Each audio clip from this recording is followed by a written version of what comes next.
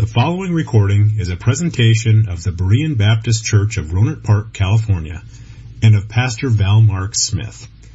We are an independent Baptist congregation committed to the accurate presentation of the historical doctrines of the faith. We welcome your visit to our services anytime here in the Rohnert Park area. I would like you to open your Bibles to the Gospel of Matthew, chapter 22, the 22nd chapter of Matthew. And it seems that every time that we open Scripture, we fall on a place that is pertinent, that is practical for today's Christians.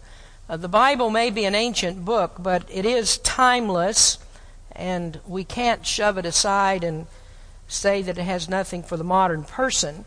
Aside from all the social concerns that are addressed in the Bible, we do have this matter of salvation that we deal with. And there is no person who is ever saved apart from the redemption that we find in Jesus Christ that is explained to us in Scripture. And so, even if the modern world says, well, there are no principles in the Bible that we really need to pay very much attention to, we would have this, wouldn't we? We need to know about the salvation that we have in Jesus Christ. And that's because every person is lost and every person needs Him as Savior. I say every person is lost except you who have believed, of course. But there are many practical concerns that are addressed in the Scripture, and so far from being outdated, we do find that the Bible addresses many of the concerns that we have. And here, this particular text this morning is one of those places that shows the Bible's reliability for everyday concerns. This is a passage about God and government. What part does the government play in the life of a Christian, and how do we see God in relation to our government? And that is a concern that has been with Christians since the very beginning. And here we find Jesus Christ, who is the founder of the Christian religion, the Christian church, and He's answering a very vital question that's posed to Him about God and government. Now, today we're going to look at this question that Jesus was asked, and it wasn't an honest question, but it was one that Jesus answered about God and government. Now, if you look at the Scriptures in Matthew chapter 22, stand with me again, please, as we read God's Word. And we'll begin reading at Matthew 22, verse number 15. Then went the Pharisees and took counsel how they might entangle Him in His talk. And they sent out unto Him their disciples with the Herodians, saying, Master, we know that Thou art true, and teachest the way of God in truth. Neither carest Thou for any man, for Thou regardest not the person of men. Tell us therefore, what thinkest Thou?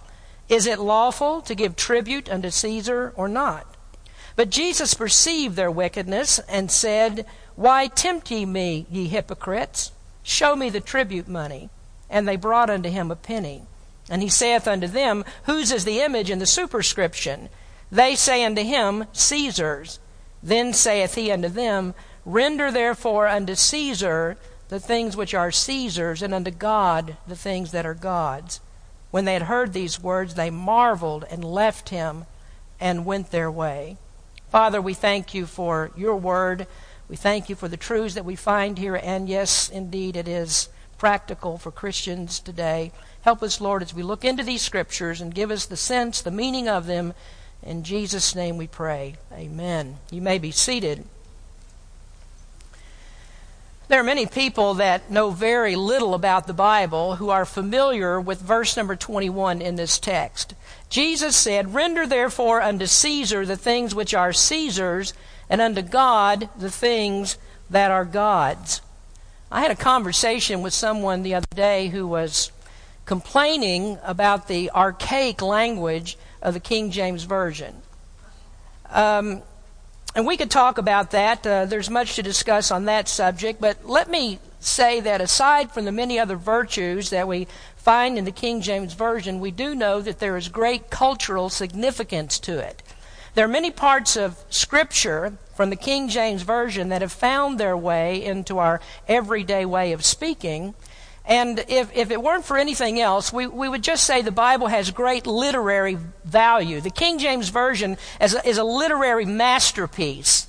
And so we would do well to hang on to the language of it, I think. But as I said, that's a subject for another time. Our concern today in this passage is that it involves many of the attempts of Jesus' enemies to discredit him and to get rid of him. Now, in the previous section that we've studied, Jesus spoke to the Jewish leaders in parables. And although many times the parables are difficult to understand, the Bible says that these men knew the intent of what Jesus was speaking. He was very clear to them in pointing out the hypocrisy that was in their religion, just a spiritual hypocrisy. And it was clear by this time that what Jesus had done, that he had severed all of his ties with that leadership and with the Jews' religion. And so there was no hope at this point for him to be ever reconciled to them. And so as far as the Jews were concerned, Jesus was a radical. He was someone who needed to be stopped as soon as possible, because every day that he was alive, they were losing ground to his popularity. Now in this passage, we find the first of three questions that came to Jesus in rapid succession. The first is a question about taxation that we're studying today. The second one begins in verse number 23, and that is a question about the resurrection. And then in verse number 36, they ask another question, and that is about the greatest commandment in the law. And none of these questions that these leaders asked were honest questions. They weren't attempts to get the right kind of information that they needed, but they were attempts to get him to stumble. But as in all of their attempts, they failed. And Jesus was always able to handle all of their questions and answer them correctly and with ease. And his answers only frustrated them further, because what they could not do, they could never get on top of the wisdom of Jesus. Now let's take the first of these questions today, which is about God and government. And that just happened to be as much a hot topic in those days as it is now. I mean, if you want to raise the ire of people, start talking to them about taxes. And if you want to escalate that conversation a little bit, throw a little bit of God and country in there as well, and you're going to run into problems. And I might run into some today when I give you my opinions about what the Scripture says. But notice verse number 15, which begins, "Then went the Pharisees and took counsel how they might entangle him in his talk." Now, this verse shows us the design of the question that the Pharisees asked. What is their intent as they came to Jesus and asked this particular question? And the answer to that is their desire was to entangle him, and that means their purpose was to trap him, to ensnare him. They wanted to mix him up. And this wasn't a question that was thought of on the spur of the moment, but they had huddled together, they deliberated about it, they discussed it, and they reasoned very carefully how best they could pose a question to Jesus that if he answered it, no matter how they answered it, he could not give a good answer. Now it's interesting how the verse begins and bears a striking resemblance to the words that we find of the psalmist in Psalm chapter 2. Now there the psalmist said, "The kings of the earth set themselves, and the rulers take counsel together against the Lord and against his anointed." And that prophecy of the psalmist is a prophecy concerning the very things that are happening here in this last week of Jesus' life. That the Jewish leaders and the Roman authorities conspired together to find some way, some plausible accusation that they could make against Jesus and then put him to death. Now, as we'll see in just a moment, there was a very strange mixing of political and religious parties that otherwise would have nothing to do with each other. But when it came to Jesus, they laid their differences aside and they worked for the common goal of murdering him. Now the Pharisees gathered and took counsel against him. And that's always the lot for wicked hearts. I mean, you just notice how sensitive and how hostile that people become whenever Christianity is put into a public context. You notice the protest about keeping Christian influence away from people. But at the same time, if there's some influence that's exerted by Muslims or by atheists, we have to be very careful about that, because those people have rights. One atheist, isn't it amazing? One atheist offended is enough to get public prayer taken out of our schools. Offending an atheist is enough to stop the name of Jesus by being spoken at a high school graduation, or to stop prayers that are made before football games. And even this, in our military, chaplains have to be very careful about preaching any kind of conviction that Jesus is the only way of salvation. And that's the way that it always is. And folks, I'm telling you that if Jesus came in our time, we wouldn't do very much different than the Jews did. We would try him and we would crucify him just as quickly. So the design of this question is to entangle him. They were trying to bring him down because he was a threat to that status quo religion. And it almost seems too incredible to believe that one who had helped so many people, who had given hope to the hopeless, how could these people be so hell-bent on destroying him? And then we notice those that are party to this entangling question. And it is a mixing of otherwise very disparate groups. These are people that normally don't have anything to do with each other. Here it says that the Pharisees sent their disciples to Jesus with a group of Herodians. Now, the Pharisees were quite clever in this choice. In fact, this is a cleverness that we haven't yet seen before in these Pharisees. They get together, they reason about this, they take counsel together, and they must have taken some time in these deliberations to come up with this. And the leaders did not go themselves, but rather they sent some of their disciples. And by the way, as we look at this, that when we see that the Pharisees did no good in this attempt, they just regroup and they start over and they get together with another group, with the Sadducees. And the next question comes to him and they try to take him down by asking him other questions. Now we might wonder, why is it that the Pharisees would send their disciples? Well, the reason is that this has to look like an honest question. Jesus was already quite familiar with the tactics of the religious leaders. He was familiar with them. He knew that they were never going to come and ask an honest question. They were hypocrites, and he didn't have to be divine to read those tea leaves. So the Pharisees sent some of their neophytes, some learners, some people that were not so well grounded.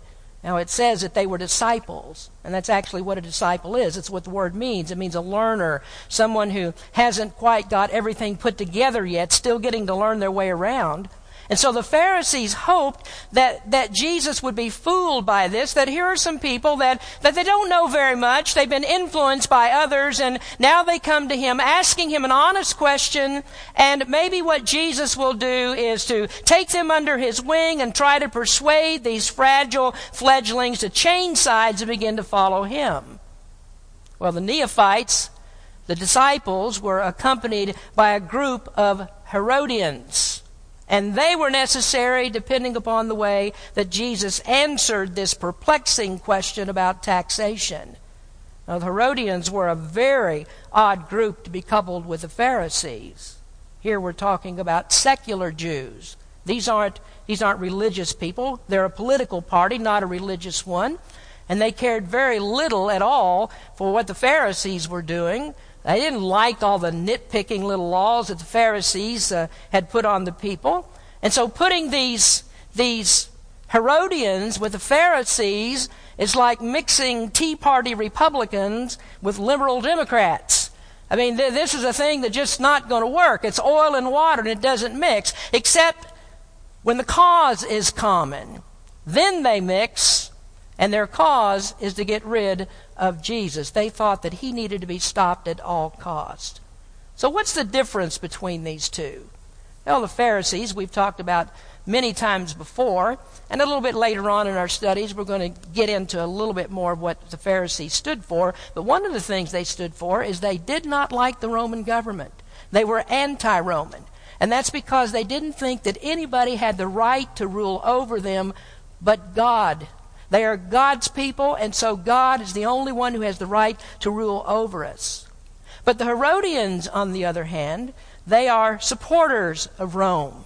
Or at least they're supporters in this degree. They were supporters of the Herods, the Herodian family, that the Romans had put in power at certain times over the Jewish people. So they're behind the house of Herod, and they want to see that Herod's family continues to rule the Jewish people.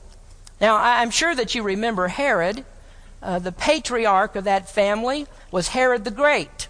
And he was the one who was in power in Jerusalem when Jesus was born. And he was the one who had this wicked plot to destroy Jesus, that he asked the wise men to reveal the location of where Jesus was. And when he was foiled in that attempt, it was this Herod that had all of the male babies in a 20-mile radius surrounding Jerusalem killed. That's the kind of people that we're talking about.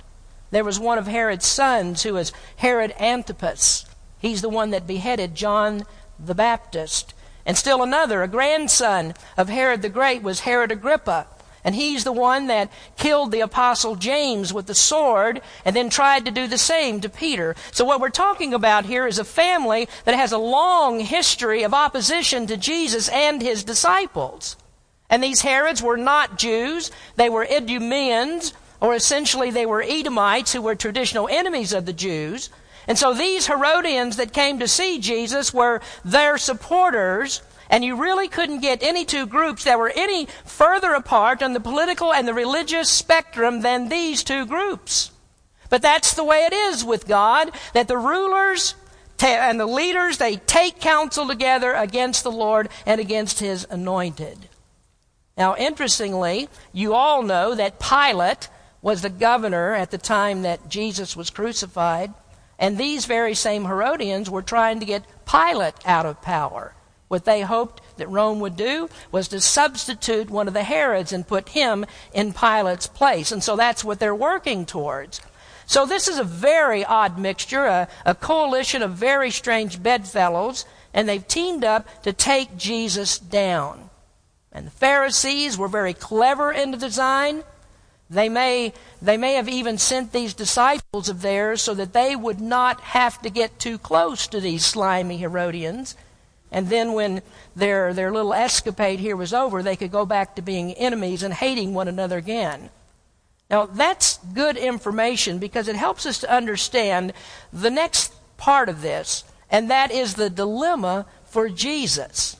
You see, the Herodians were called upon because of the dilemma of this question. Now, before we get to the question, I want you to see how these two groups came to Jesus. They came with flattery. Now, they came as if they were honest, and they came as if they had respect for him, which, of course, the religious leaders could never have done.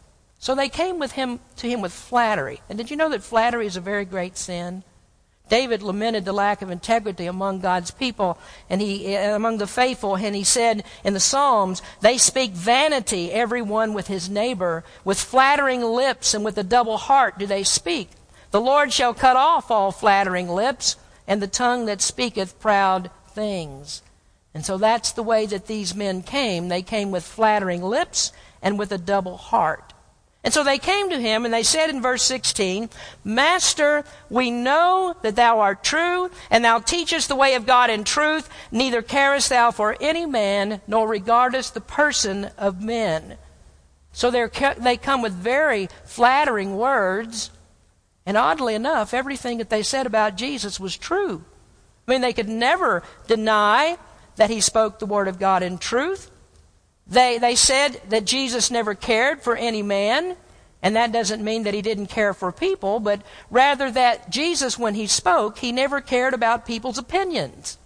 And may I say this to you, and it might surprise you, that Jesus does not care about your opinion, doesn't care about what you think. That's not really a great concern to him, because truth is truth, and God's way is truth, and Jesus is always going to stand for truth. And so whenever you get sideways of God, you're also going to be sideways of Jesus Christ. He is not intolerant of anything that's done against the will of his heavenly Father. And that's why he has no trouble at all trouncing on false prophets who try to turn people to the ways of unrighteousness.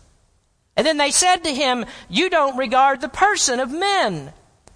Proverbs says, it's not good to have respect of men in judgment. And so Jesus did not look at his audience to see who was there before he spoke. He cared very little if he offended people. He wasn't going to compromise God's word, no matter who was listening. And so if you were afraid of getting your toes stepped on when you came to hear Jesus, the best thing to do is bring your steel-toed shoes, because he was not going to compromise God's word for anybody. Now, when you talk about things like this, you can see that Jesus would have a very tough time in the modern pulpit. Jesus was not a men-pleaser. He wasn't a smiling Joel Osteen charlatan who is afraid to bring up sin, and neither was he a Rick Warren who loves to load the church up with 40-day fake Christians. So they were absolutely right in everything they said about him. And what they should have done, they should have truly respected him for the uncompromising nature of the way that he spoke, and they should have believed his words. I mean, this dichotomy that exists between his virtue of veracity and their hopeless hypocrisy should have been enough to show them he's the one they're supposed to follow. He always tells the truth. And did you know that what Jesus said and what they said about him is also expected of us? Jesus said, if you want to do the will of the Heavenly Father, and if you want to do what's right, then you follow the way that the Master goes. You do what the Master does. And that means that when a preacher stands before his congregation, he should never survey the crowd and change the message depending upon who hears it. You see, one of the characteristics of preaching in the last days is that there will be a distortion of truth, that preachers will change the message in order to accommodate people who have itching ears. And lots of people have itching ears. They don't like to be told certain things. And so preachers know that. And what they do is they stroke people and they tell them about their goodness and about their self-esteem and their self-worth and all of that kind of stuff. And so they're never going to preach to tell sinners that they're lost and they're condemned to hell. They'll never talk about sin and be a John the Baptist who says that you must repent or perish. But they'll smile. And they'll tell jokes like Osteen, and they'll gather into their congregations 50,000 people to hear them and speak to millions more on TV. And I'll tell you this, when that many people like you, it's not because of Jesus Christ. The leaders, the rulers take counsel, people take counsel against those who promote Jesus Christ. Now when the truth is preached, they always take that counsel, and one of these days, these people are going to end up in hell, hell that they never like to talk about, and they're going to wish that they had a preacher who would actually tell them the truth of the way things are. So Jesus was all of the things that they said. He was a great teacher. He always told the truth. He never compromised. He never held back because somebody might not like it. And so they came to him and they buttered him up. They hoped to get him into a position where he would kowtow to all of this flattery and that he would prove to be everything they said that he was. So after their deliberations and after their preparations, after all of the flattery, then the stage is set for their question.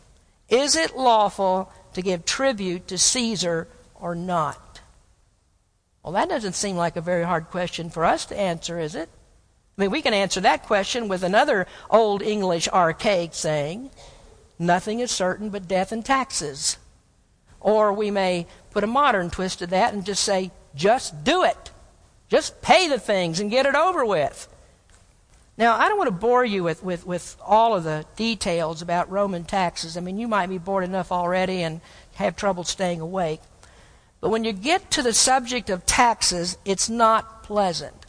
And I do have to tell you that this is not a question for someone like Jesus to answer in this kind of society with the type of following that he had. It's a very dangerous question for him to deal with. Now, what the Romans had done, they had imposed a variety of taxes. The Jews paid many different taxes. And the one that's in question here happens to be the most controversial of all of them. This is what is called a poll tax. That is, it's not a tax on property, but it's actually a tax on people. Now, you see the word tribute in verse number 17? That is the same word in Latin as census. It's the same tax that brought Joseph and Mary to Bethlehem from Nazareth. Remember, the scripture says that there was a taxation, that there was a census. Well, this is the tax that it's talking about. Now, some taxes are property taxes, and the Jews regularly paid those. They also paid a temple tax, And we talked about that when we went over Matthew chapter 17. But here we're speaking of an individual tax. It's a tax that's on people. And the Pharisees really hated this particular tax because it meant that as a people, they belonged to Rome. And if they paid this tax, they belonged to the Roman Empire, and they were not Romans. Nobody has the right to rule over them. They're God's people. And so they asked Jesus, is it lawful to pay this tax? And quite honestly, they thought that Jesus would say, no, don't pay the tax. And that's why the Herodians are there. They're there in case Jesus says, no, don't pay it. And Jesus, with this great following that he had, he would be noted as a person of interest. And if he is against the Roman government and against the taxes, then he'll have to face the Romans by telling people not to pay it. Now, there were others that had opposed Roman taxes, and that's what had happened to them. They were killed. If you will, just turn over a few pages to Acts chapter 5 and verse number 36. And this was after the apostles had been preaching around Jerusalem and at the temple, that there was a rabbi there, Gamaliel, who was a very respected rabbi, and he was giving some advice concerning these preachers of the gospel and what to do with them. And in the course of that advice, he mentioned something about tax revolt. Now, this is what Gamaliel said, speaking in Acts 5, beginning in verse 36. He says, "For before these days rose up Theudas, boasting himself to be somebody, to whom a number of men, about 400, joined themselves, who was slain, and all as many as obeyed him were scattered and brought to naught. After this man rose up Judas of Galilee in the days of the taxing, and drew away much people after him. He also perished, and all, even as many as obeyed, were dispersed." So there you have two men, Theudas and Judas of Galilee. They're tax evaders. Rome would not tolerate tax evasion or insurrection. And so if Jesus were to say, don't pay this tax, then the Herodians were there to report it to the Roman authorities. Now, you have to understand that this is a practical thing, a very pragmatic thing for the Pharisees to do, because they would never report that Jesus said don't pay taxes. They didn't agree with paying the taxes, so they can't go. That would make much sense. If they reported Jesus for saying it, then they would be the object of the people's wrath. So it's a very, very clever plot to have the Herodians there. And then on the other hand, they were prepared just in case he did say, yes, pay the taxes. If he says that, they have their disciples there to report what he said to the people. So you see the dilemma that develops. If Jesus says, don't pay the tax, he has to face the Romans. And if he says, pay the tax, then he has to face the people. Well, Jesus was too smart for them. Notice his reply, verse 18. "But Jesus perceived their wickedness and said, Why tempt ye me, ye hypocrites? Show me the tribute money. And they brought unto him a penny. And he saith unto them, Whose is this image and superscription? They say unto him, Caesar's. Then saith he unto them, Render therefore unto Caesar the things which are Caesar's, and unto God the things that are God's." Now the third part of this is the directive to follow. What did Jesus tell them to do? Now Jesus knew that these men were hypocrites, just like their masters. John 2:25 says that nobody has to tell us what's in the heart of man. Jesus already knows that. He knows every heart. He knows the intent of every heart. And he's not going to get caught in this trap. So he doesn't need the time to deliberate like they did. I mean, here he receives this question cold from them, and needing no time to think about it, he asks them to bring him a coin. And the coin that they brought to him was a denarius. That was a silver coin that was used to pay the Roman taxes. And it was the amount of about the wages of a Roman centurion for a day, so it was a fair amount. On one side of that coin was a picture of Caesar. Now, I have a picture for you here of me holding one of those coins in my hand, and on the front of it, it has the picture of Caesar. And in this case, it's a picture of Caesar, Tiberius Caesar, and there was a superscription that was on the coin. Our coins have a superscription on them that says, "In God we trust," even though there are very few Americans that actually trust in God, but we still have the superscription. Well, Caesar has his coin, And on his coin there is a superscription, and this superscription said, Tiberius Caesar Augustus, son of the divine Augustus. And then on the back of the coin there was a picture of Caesar in the robes of a high priest, and on that backside it said Pontiff Maxim. That means high priest. And in case you're interested, that is the same name that the Roman Catholics give the Pope, the Pontiff Maxim. So here's the problem. Caesar claimed to be divine, and he claimed to be a high priest. And folks, that was infuriating to the Jews. And what the Romans would do is they would let the people have their gods to worship, but they wanted them to know that there is one God who is above all their gods, and that is Caesar. Caesar is their God. And that was infuriating to the Jews for two very big reasons. Now, all of us know that the Pharisees are upholders of the law. They're always reading God's law. They're always going back to the Ten Commandments. And what two things stand out in the law that told them that they can't do this? Well, the very first commandments. Commandment number 1, thou shalt have no other gods before me. And commandment number 2, thou shalt not make unto thee any graven image or any likeness thereof. And so what did this Roman coin represent? Well, it represented a God who is above the God of Israel, and also it has an image of Caesar breaking the second commandment, who is that God. And that kind of clears things up, doesn't it?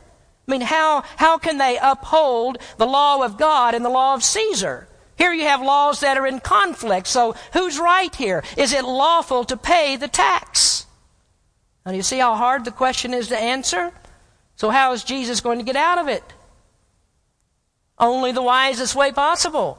He has to skillfully negotiate the pitfalls that are in the question. And so Jesus said, whose picture is on that coin? And whose inscription or superscription is on the coin? And of course the obvious answer is Caesar. And then he said, render unto Caesar the things that are Caesar's. And you can't quite catch the meaning of the change of wording here in our English language, but look back at the question in verse 17. It says, is it lawful to give tribute to Caesar? The question is give, as in giving a gift. It's not something that you owe, because they didn't think that they did. It was something they gave. And when Jesus responded to the question, it was a response with a change. He changes the word to render. And that's a word that means to give back. In other words, give back to Caesar the things that belong to him. What he's given you that belongs to him, give it back to him. Now, folks, there wasn't any of them that couldn't agree with that statement.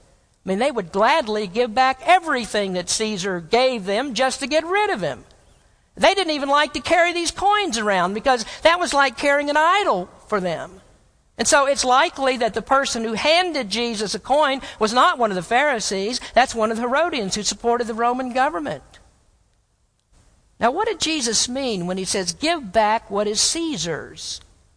Well, Caesar had used money to bring them government. Caesar had used money to give them public works. Caesar used money to modernize Israel and to help them in their daily lives. I mean, still today, if you go to Israel, you can see the remains of Roman roads and public improvements that were made by the Romans. In Caesarea, there's a huge aqueduct that was built there by the Romans. I have a picture of that, still standing today. And that was used to bring fresh water into the city of Caesarea. And you still see the remains of those Roman roads that were built to bring commerce into the area. And there are many public buildings that the Romans built. And in fact, they had expanded the temple complex to be a major public works operation right there in the city of Jerusalem. So Jesus said, give back to the Romans. Give them their taxes because they've given to you. Give back to Caesar the things that belong to him. Now, for anybody that resists paying taxes, the command from Jesus is to pay them. Even in a society where there's taxation without representation, Jesus said, pay your taxes. And that's according to a larger principle that human government has been ordained by God, and human government helps us. Paul taught this in Romans chapter 13. Now, I'd like you to turn there for just a minute. Romans 13 teaches us that even bad government has been ordained by God. You know the government in power at the time that Paul wrote this was the Roman government, and the Roman government was persecutors of Christians, and yet Paul upholds that very same government. Now, in Romans 13, beginning in verse 1, he says, "Let every soul be subject unto the higher powers, for there is no power but of God. The powers that be are ordained of God." Now, power there stands for government. "Whosoever therefore resisteth the power, resisteth the government, resisteth the ordinance of God. And they that resist shall receive to themselves damnation. For rulers are not a terror to good works, but to the evil. Wilt thou then not be afraid of the power? Do that which is good, and thou shalt have praise of the same. For he is a minister of God to thee for good." Now, there it tells us that even a bad president or a bad king, or whoever it might be, God puts that person in power. "But if thou do that which is evil, be afraid, for he beareth not the sword in vain, for he is the minister of God, a revenger, to execute wrath upon him that doeth evil. Wherefore you must needs be subject, not only for wrath, but also for conscience sake." Or this is the right thing to do. This is the godly thing to do. For this cause pay ye what? Tribute also. For they are God's ministers, attending continually upon this very thing. "Render therefore to all their dues, tribute to whom tribute is due, custom to whom custom, fear to whom fear, honor to whom honor." So Paul says here, in relation to our subject, pay your taxes. And Jesus said, pay your taxes. And in 1 Peter 2, verses 13 and 14, Peter said, pay your taxes. You see, Christians have the greatest duty to honor government because we understand that it is God who gave us our government. And so we receive all kinds of public benefits. We receive the benefit of our courts, the punishment of lawbreakers. We receive the benefits of public roads. And maybe you might not consider this a benefit. I'm not sure. The benefit of public schools, they can have that back, I think. But anyway, the government does all this. And so the Bible is telling us, don't cheat on your taxes. Pay your taxes because God says to. Now, what about the second part of his directive? He said, "Render therefore unto Caesar the things which are Caesar's, and unto God the things that are God's." Now, on one side of that coin, there's a picture of Caesar, and Caesar claims to be divine, and Caesar claims to be the high priest. And in the second part of the directive, Jesus is telling them, you can't go that far. That worship belongs to God, and Caesar is not God, and he's not supposed to be worshipped. So you render to God the things that are God's, and what is that? That's worship. Only God deserves worship. And so you have to make this separation. When the government conflicts with God, we always have to obey God. As the apostles said, we ought to obey God rather than men. And so you see what Jesus did? He diffused the question. In the first part, he satisfied the objection of the Herodians by saying, pay Caesar what belongs to him. And in the second part, he satisfied the objection of the Jews by saying, you worship God.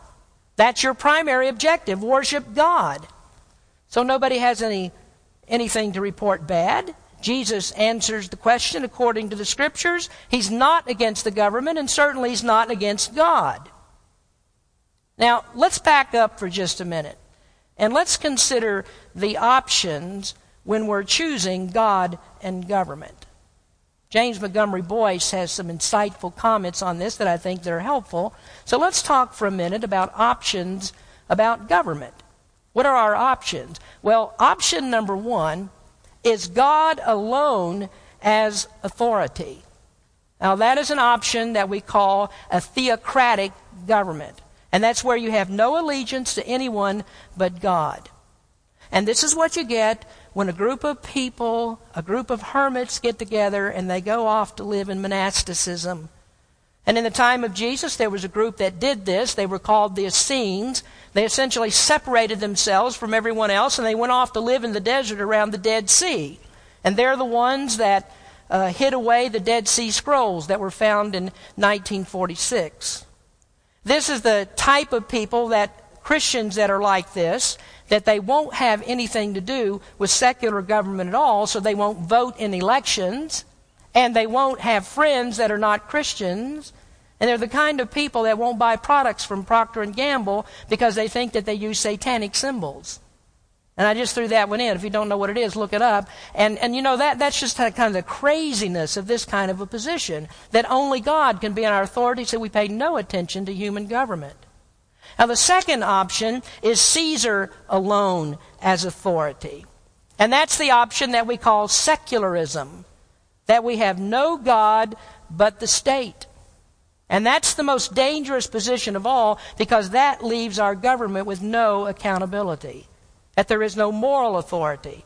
That's what you get with a government of dictators and fascists and communists.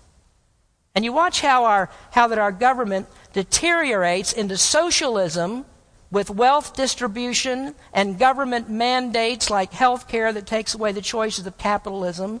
And you watch how we continually slide into more secularism. And you'll notice how that we keep pushing God further and further out. And as we do, we tend towards that socialism, that we don't need God, we need the state. Now, socialism is the fast track to communism and dictatorship. Now, you know why the framers of our Constitution gave us a balance of powers? Very simple principle. People in power cannot be trusted. And so when the president takes on the work of the legislature and the Supreme Court takes on the work of the legislature, we're concentrating the power of government in the hands of too few people. And that's about as political as I'm going to get today. Thirdly, what is our next option? Caesar and God with Caesar dominant. And that is the most illogical form of government that there is, because if God has any authority, he must be the dominant authority. I mean, by definition, God is supreme. Now, this type of government is actually the Roman idea. Pilate thought that this was the best kind of government, because when he would have set Jesus free, he was afraid, because the Jewish leaders said that if you let Jesus go, then you're not the friend of Caesar. And so Pilate gave up Jesus, who is the Son of God, because he thought Caesar was more powerful than Jesus. But he found out, or ironically I should say, it was found out that Pilate was not the friend of Jesus, we know that, but neither was he the friend of Rome, not the friend of Caesar. Because it wasn't very long after this that Caesar removed Pilate from power and sent him to France, where he died. Now, some of you might like to die in France. But at that time, the French were considered, and they weren't French then, but they were considered to be barbarians. So Caesar was not Pilate's friend. Now, fourthly, the fourth option that we have for government is God and Caesar with God dominant. And that's the position of the Bible, that God has ordained government in which he is primary. And so Christians obey God first, and then we obey the government, because that's what God told us to do. And so as a Christian, you are supposed to be the best citizen that you can be. And the only time that you are allowed to go against government is when government is against God. And then I'll tell you this, that we can only resist our government by peaceful means. And so as the government says you can't have churches, and it says you cannot preach the gospel, we do it anyway, because that's what God has told us to do. Now, peaceful means, I say, so we can't do what Nelson Mandela did. We can't kill people for humanitarian causes, a misnomer if there ever was one. And I'll stop there without further discussion as well. So those are the options that we have. And the fourth one is the one that we take, because that is the one that is biblical. Now finally, and I'm coming to a close here, and I'm sure you're glad for that. Fourthly is the departure of the inquisitors. Let's hurry, you've been patient. Verse number 22, when they had heard these words, they marveled and left him and went their way. So Jesus masterfully told the truth, and he did just what they said in the beginning that he would do. So they were very prophetic in this. Jesus gave them God's way, and he didn't care who heard about it. And so when they heard the truth, and they knew that he had given the right answer, an answer that defied their abilities, of their intelligence, what should they have done? Well, they should have said, nobody's this wise. Nobody answers questions correctly all of the time. Nobody has this much wisdom and authority. So let's follow him. But they didn't do that. They left him. And what they did was to go off to dream up another scheme in order to trap him. And that's what people do. Just like Psalm chapter 2 says, this is what they always do. They're always scheming to get rid of Christ. And they still say, we will not have this man to reign over us. And what people do not realize is that someday all governments are going to end. Now, the government of the United States has been actually one of the longest governments that's been in power in this form in all the history of the world. Did you know that? I mean, in this particular form, it's one of the longest existing governments. And we're only, 200 and some years old, 236, 37, 38, somewhere along in there. And someday, folks, this government is going to end. It's going to pass away. All governments will. And there's only one government that's going to last, and that is the kingdom of God. It is an everlasting kingdom. And so what should you do?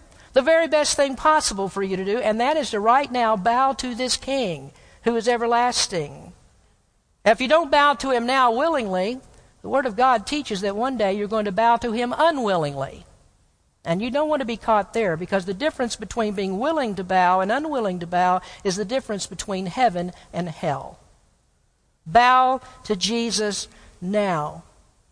It's never too late, as long as you're in this life, to receive the mercy of heaven's King. And what does the Bible say to do? Repent of your sins. Put your faith in Jesus Christ as your Lord and your Savior. And when you do that, you will sit under his rule. And you'll be eternally thankful that you did. Let's pray. Father, we thank you for your word. Though we're feeble in our attempts to explain it all, we're just thankful that the Holy Spirit can take what's spoken and use it in the hearts of people to help them to understand truth. So, Lord, we pray that you would speak to some heart today. Help us to understand that Jesus is our great King, that we must surrender all to him. We always obey God first before we do our government, and yet we also understand that that government has been ordained by God, and so to be testimonies, to be good examples of people who follow the government is also to be an example of Jesus Christ and what he taught. Help us, Lord, in all of these things, perplexing questions that come to us, but we know that you always have the answers. Speak to some heart today. Bring them to salvation in Jesus Christ. In his precious name we pray. Amen. Thank you for listening to this presentation of the Berean Baptist Church of Rohnert Park, California. If you would like further information about our church, please feel free to call us at area code 707-584-7275 or write to us at Berean Baptist Church, 6298 Country Club Drive, Rohnert Park, California, 94928. Additionally, you may visit us on the World Wide Web at www.bbaptist.org.